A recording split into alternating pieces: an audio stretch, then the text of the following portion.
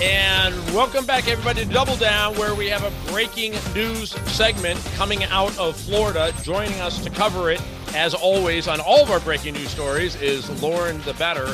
And this came down just last week, where the D.C. Circuit Court of Appeals has overturned the federal district court in determining that the compact that was signed between Governor Ron DeSantis, where have you heard that name, and the Seminole tribe to approve sports gambling in Florida is actually permissible. So it had been struck down by the district court. Interesting situation in Florida, just to set it up. And then, Lauren, you can comment.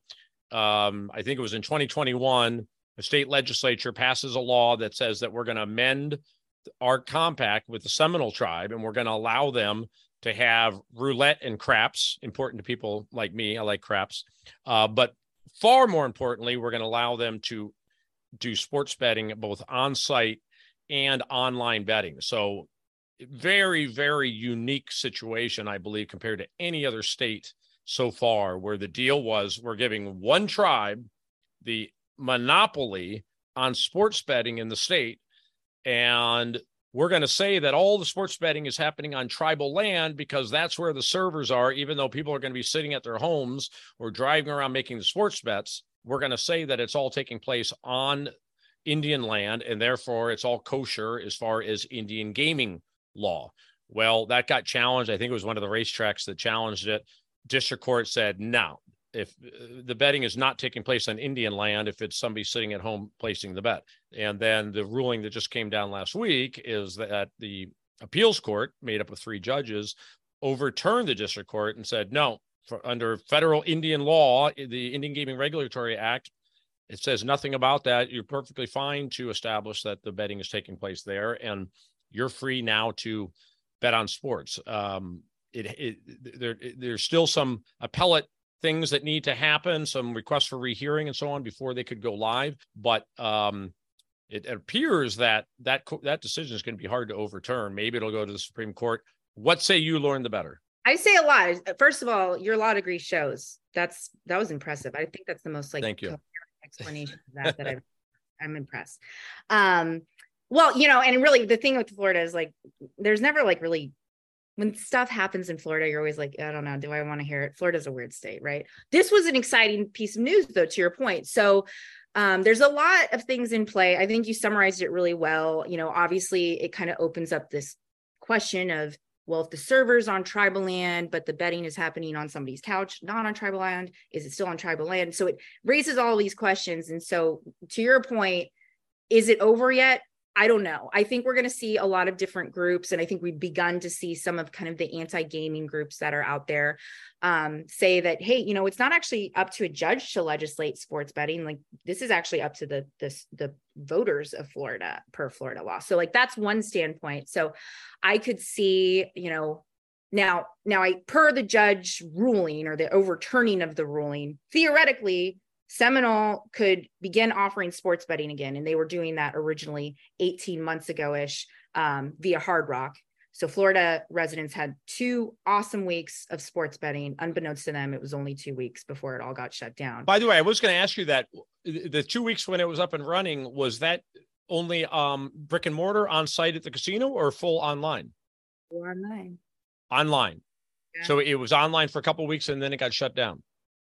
Everybody got the nice taste of it all. So and which company were they working with? Do you know? Which sports book? Yeah, it was Hard Rock. Hard Rock's, because they have their own sports betting outfit. Sports betting app. Yeah. Gotcha. Yeah. I had forgotten that. I know. Yeah. Is Hard Rock Sportsbook online in other states? Yeah, it is. It is. Okay. But you don't hear about it that much. It's just not near as big as the others. Yeah, it's interesting. Like, I think on that point, like every book kind of has a niche. So, Hard Rock, I think, corners one element of it, but obviously got a good thing going with what they had established in Florida. I'm not sure if that would continue necessarily in the event that Seminole says yep, let's start it up again. But I think it'll take a little bit of time for everybody to kind of see like where does this ultimately go. I think the point around does this actually sit with the Florida voters versus the judicial, branch? I don't know. I actually don't really know the answer to that. I know it's played out different ways across different states based off their respective state laws. I'm not a Florida state expert. But I think it does raise some interesting questions, and I think like it goes back to a lot what we've talked about before of, when it's a state that's entering the market late, so to speak, it's not one of the early states to adopt sports betting. I think there's generally a little bit more of kind of this like, openness to it. So, there will always be groups who protest anything. I think when it comes to kind of the vice industries, those groups can be louder. And I certainly understand that. But I think, when we see, Governor DeSantis, who, maybe he'll be our next president, kind of being part of that discussion in progressing sports betting in Florida, I think that sends kind of an interesting message to, other state leaders who are in states that don't legalize sports betting, because there is still sort of a divide, I think, from a political party standpoint. So it did get real. It's going to get real political because I was just reading that the tribe gave a ton of money to DeSantis. His PAC got $2 to $3 million from the tribe. All the state legislators, primarily Republican, got lots of money from the tribe. So power of the purse. Yep. Yeah. And then I think this idea of granting a monopoly to one tribe to run the entire state. I mean, first of all, we know in general, monopolies are almost always a bad thing. So for a state to make a decision that we're going to create a monopoly in such a large industry like that is really a questionable decision. Legally, it theoretically could be challenged because, you do have antitrust laws and so on.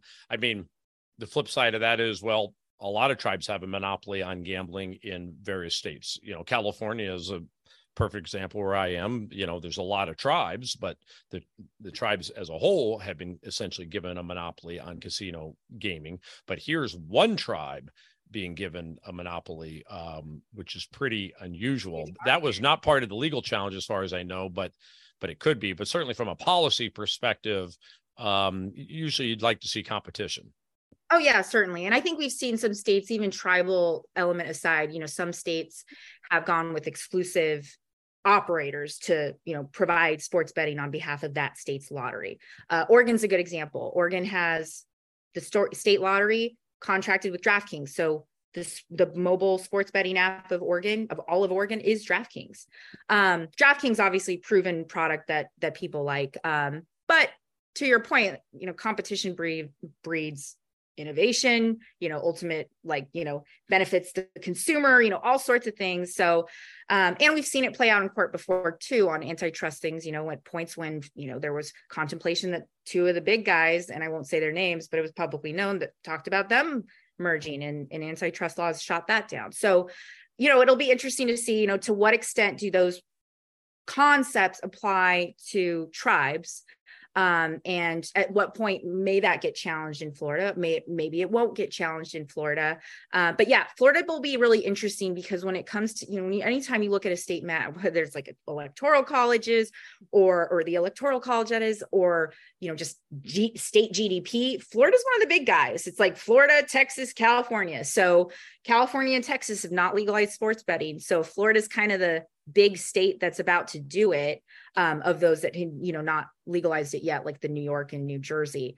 It'll be interesting, just even from a consumer behavior perspective. Forget like the actual app that's being used, but it's like how popular is sports betting? I would venture to guess it's that side of the Mississippi. We got SEC, we got, lots of pro sports team. Like I imagine Florida will show that sports betting is a great boom for the economy, to join forces with, all the taxes Disney pays too, because that also helps Florida out. Yeah, I think it'll be pretty huge in Florida. It looks like it probably could go live within the next month or so, just reading about as far as these appeals and so on. Unless a stay is put in place, within about a month, they theoretically could be live. That's it. That's all we got time for in our breaking news segment. We get 10 minutes only. Lauren the Batter, thanks for joining us with that Florida update. Thank you all for watching and listening to Double Down with Wrestling.